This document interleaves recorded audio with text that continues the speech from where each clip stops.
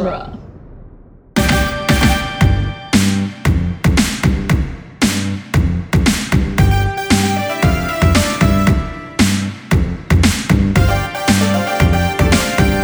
Hi, everyone, and welcome to Teenage Mutant Ninja Turtles Minute, the podcast where we are watching the 1990s Teenage Mutant Ninja Turtles live-action movie, one puppet candle lighting minute at a time. I'm Scott Tofty, and with me this week for minutes 16 through 20 are your fantastic co-hosts, Chris O'Connor.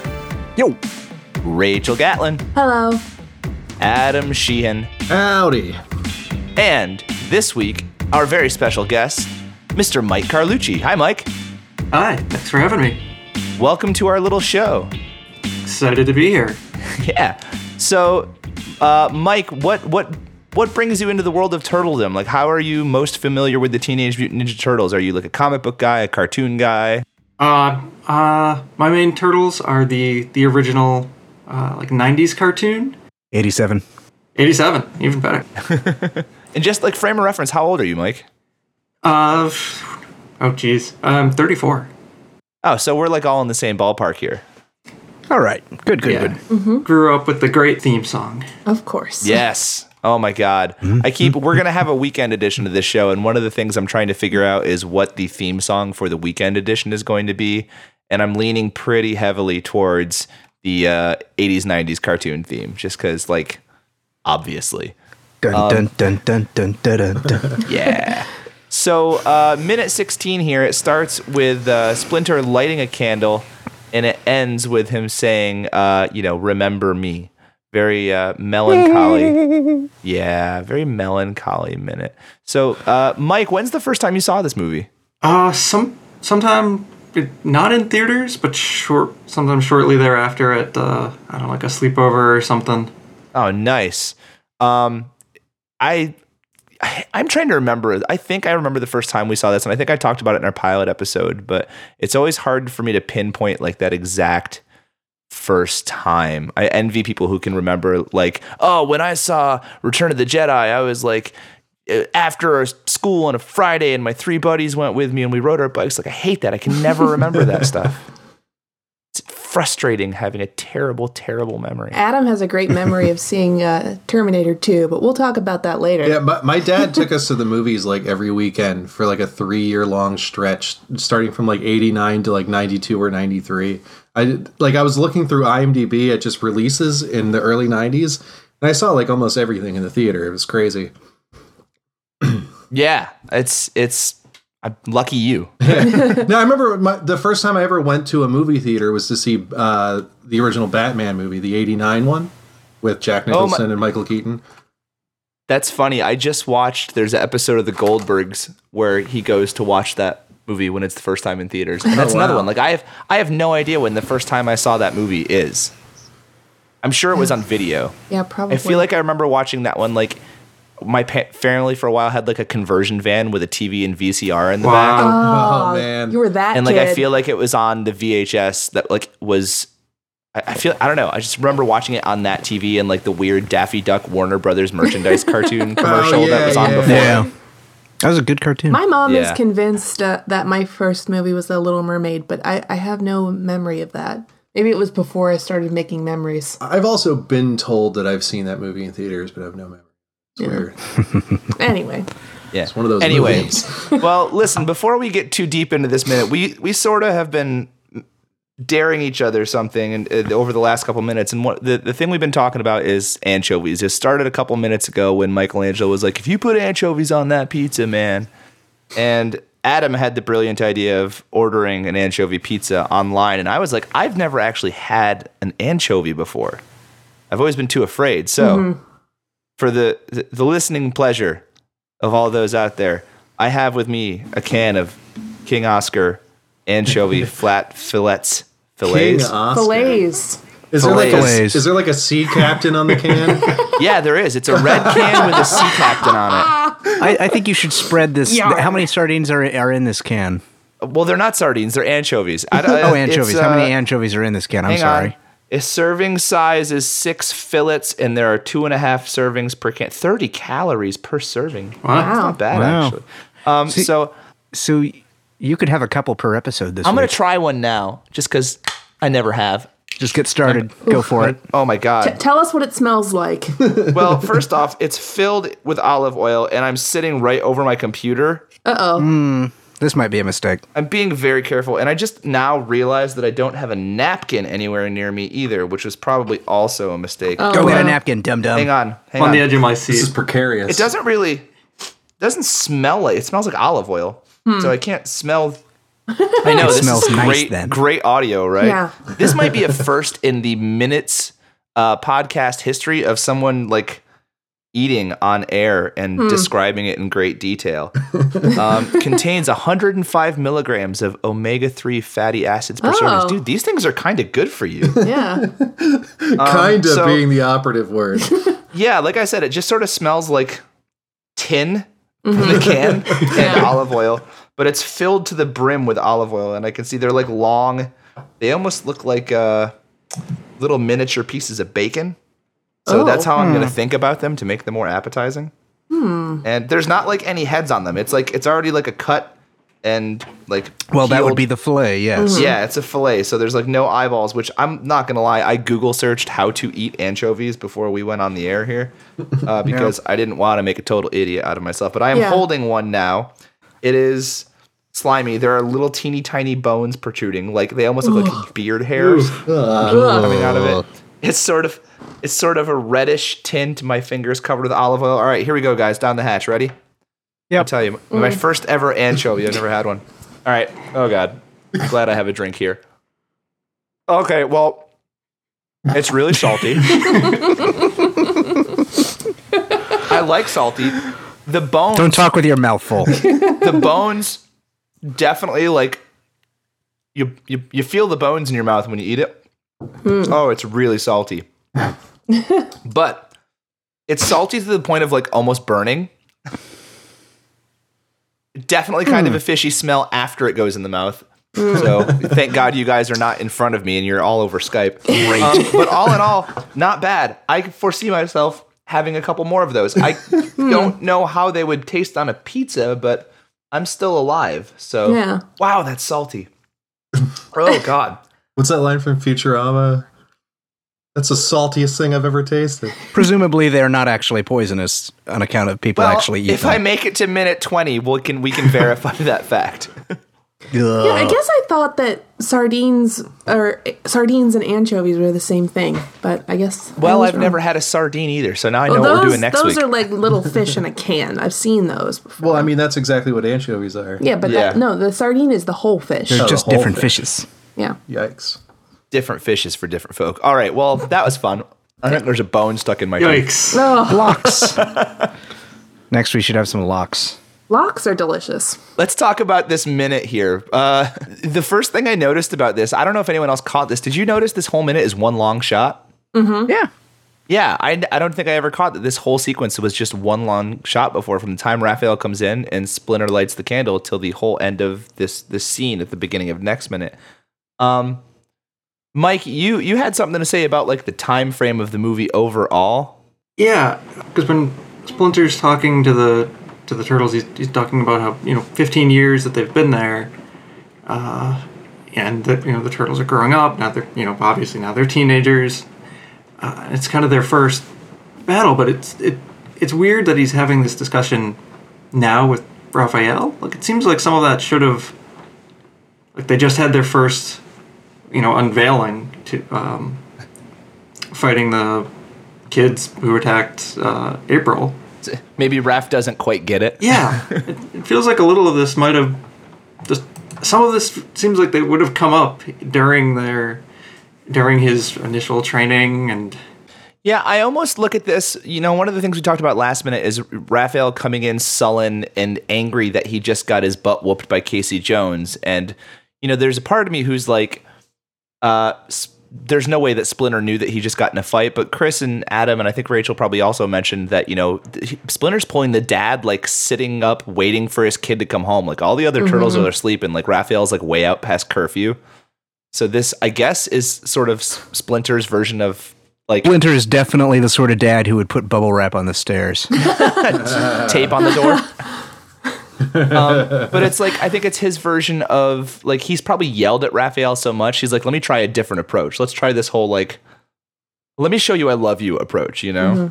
This probably isn't the first time this has happened, where Raph has gone out and either got his butt handed to him or gotten in trouble. It seems like this has happened a couple of times. Yeah, if not out in public, then I would assume at least amongst his brothers, right? Yeah. So yeah, we get this really sort of melancholy, like, I love you, but you're, kind of screwing crap up lecture from Splinter here. Just from a filmmaking standpoint, this hand that's lighting the candle, when it pulls away and the camera pans around and we see the full-bodied Splinter, he looks like he's significantly further away from the candle than the hand that lit it, right? Yeah. That's a good point. Well, didn't you say last minute that that shot was like really, really difficult to get? I think Scott Corelli was saying that he was talking. He saw either the documentary or the director commentary that was saying that this is one of the toughest shots for a movie, for essentially a throwaway, which at the time Corelli said that, I didn't even realize this was a long, like, now it makes sense that it's one long shot, that it was such a tough shot to get. I thought it was just the single shot of the hand lighting the candle. Henson's kind of known for that, though. Like, I remember watching something about The Labyrinth where Kevin Clash was saying the scene where one of the bog nymphs throws his eyes in the air, catches it in his mouth. Like, they had to do all of that in one shot for some reason, and it took like a whole day of shooting. So that seems like par for the course with them. Like, there's got to be an easier way to do that. Well, like that scene in which Muppet movie is it? Muppets Take Manhattan with the bikes. Yeah. That is a whole big elaborate rig, and they're all marionettes. It's like the most. It's like a giant magic trick. Yeah. Well, and doesn't that cut back and forth with shots of people in suits riding the bikes also? I'd have to watch it again. I don't remember. Yeah. Wait a minute. Hang on. Is anyone doing a Muppets minute? Ooh. Oh, man. Oh. Oh, God. Muppets Take Manhattan minute. Are we announcing this? Oh boy, no. We'll let someone else take that one, but it's I not a could bad probably bring idea. in some pretty good guests. Yeah. There we go. I know puppeteers. So I love how ridiculous Splinter's hand looks. It's got to be a dummy hand. That puppet hand has to be a whole separate, like, The thing. sacrificial flammable hand. Yeah, like the match is attached to it and everything else. Yeah. I just feel like how many of those did they light on fire trying to film this? The place just stunk of burnt latex. Ugh. And like, probably yak fur or something for the hair. Yeah. Blah. Gross.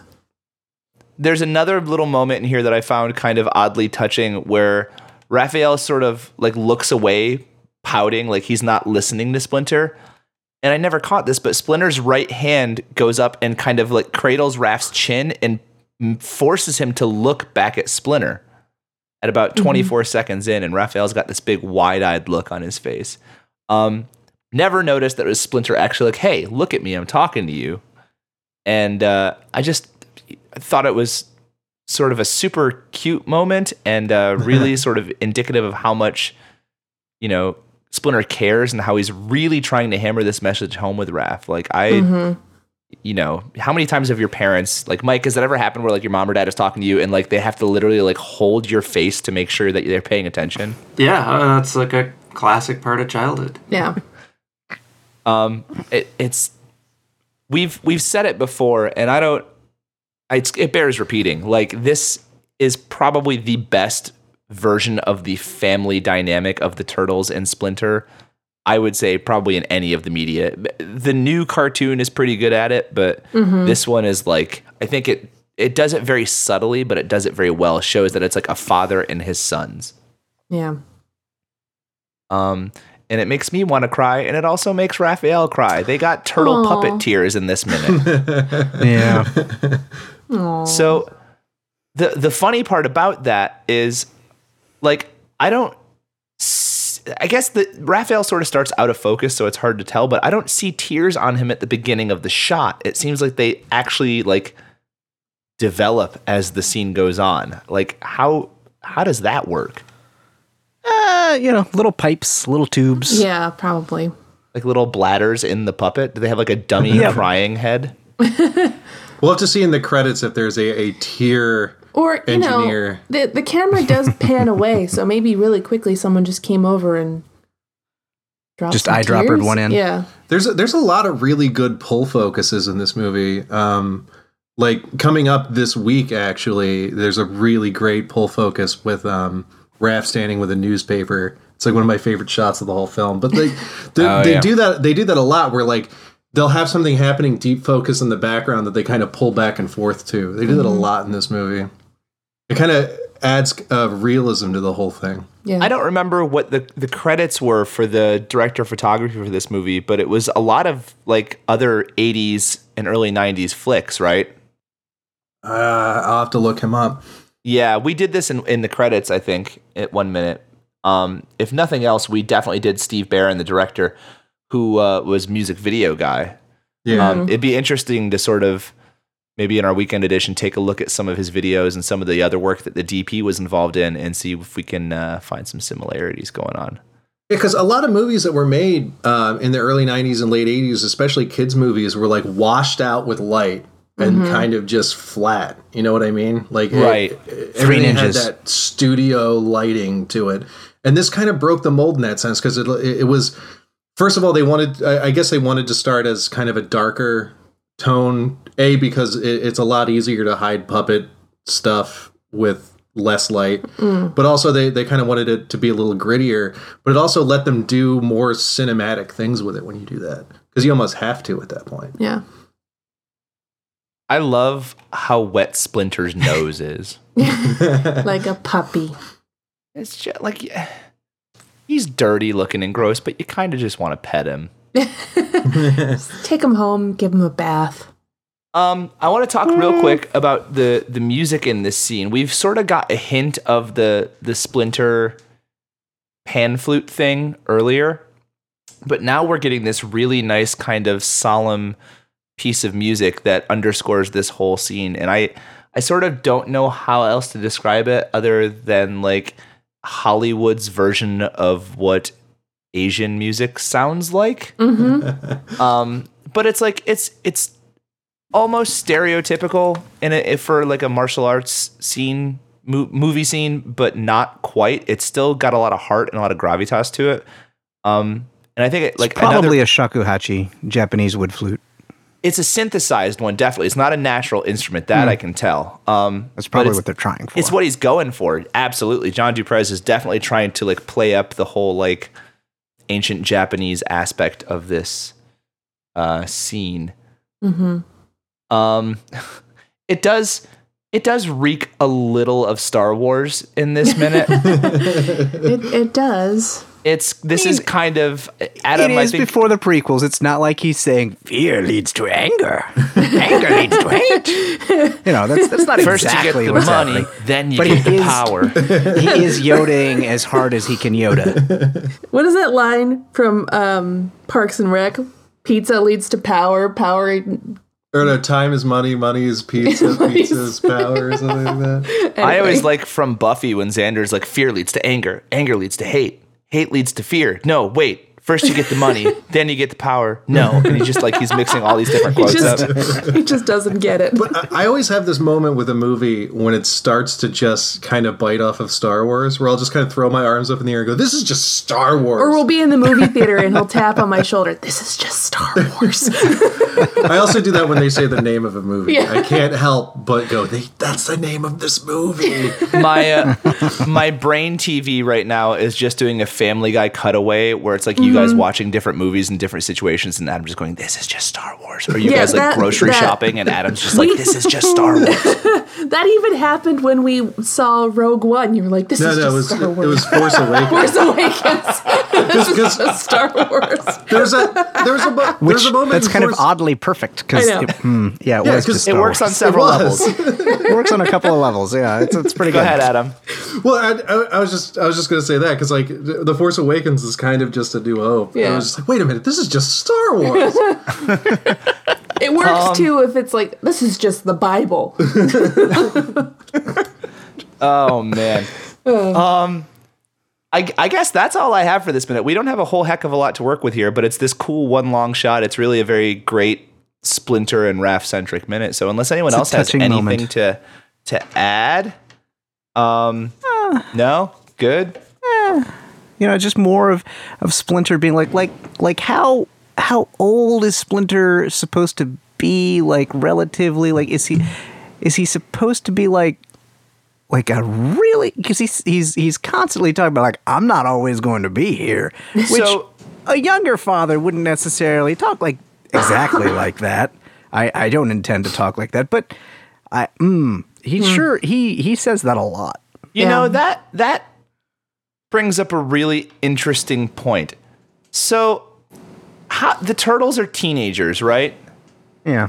So they're celebrating their quinceañera. I'm just Googling lifespan of a rat. And like the first thing that pops up is length, black rat.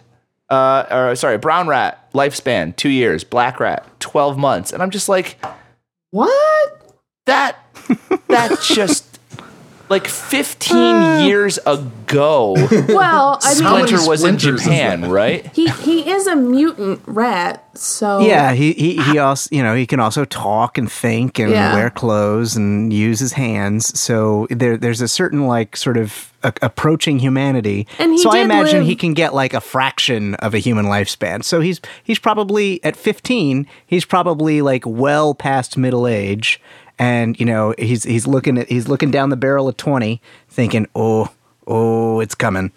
He was a pet too, and animals in captivity tend to live a little bit longer than those in the wild. But. Which sort of brings me to this point: like, say he's 2 years old at the time of becoming a mutant, right? Mm-hmm. Okay, so that's like the old end of a rat lifespan. Yes. Yeah. Mm-hmm. Yep. Let's say the turtles are just babies at that point, okay? Little babies. And they've grown together for the past 15 years. He's only like 2 years older than his kids. That's true. Yeah. Like, he's not like this grandpa. I mean, unless it's like 7 dog years kind of thing or whatever. Yeah. But that's like, probably. That's why I don't like that in this incarnation, Splinter was a rat, because in the cartoon show he was a human that got turned into a rat. Yeah. Mike, we haven't heard a lot from you yet this minute, so chime in, man. Like you're a fan of the cartoon where it is, Splinter is actually Hamato Yoshi, right? Yeah. And what's your take on the shift in the origin story here? Like, which do you prefer? What are your reasons? Like, I saw the cartoon first, and I'd completely forgotten that in the movie version he was just always a rat. Like I could picture in my mind in the opening credits of the cartoon, like you see him transform and like like fur flies out of his fingers or something dramatically. Yeah. Mm-hmm. Yeah, like mid karate chop, I think. Yeah. And I was like, what do you mean you watched your master from a cage? Like I don't like. Yeah. I had completely forgotten about that since last seeing That this movie. statement becomes really weird if he's not a rat, right? Mm-hmm. But also, why make the change? Like, I don't get why they made that change. It doesn't.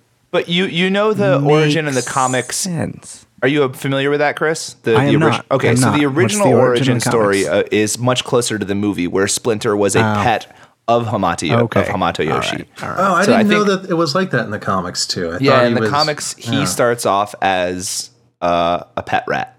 So is it only and- in the cartoon where he was a human and turns into a rat? Only in that first cartoon, I think. I'm not sure. The 2003, the two-dimensional 2003 cartoon might be he was a human also, but I can't remember. The Nickelodeon one, he was a human because he talks about his wife and child. Yeah, because karate. Oh, okay. Yeah. Right. Sadness. Oh, spoilers. Sorry. Oh, sorry. No, I said Oh, sadness, hey, not whoa. spoilers.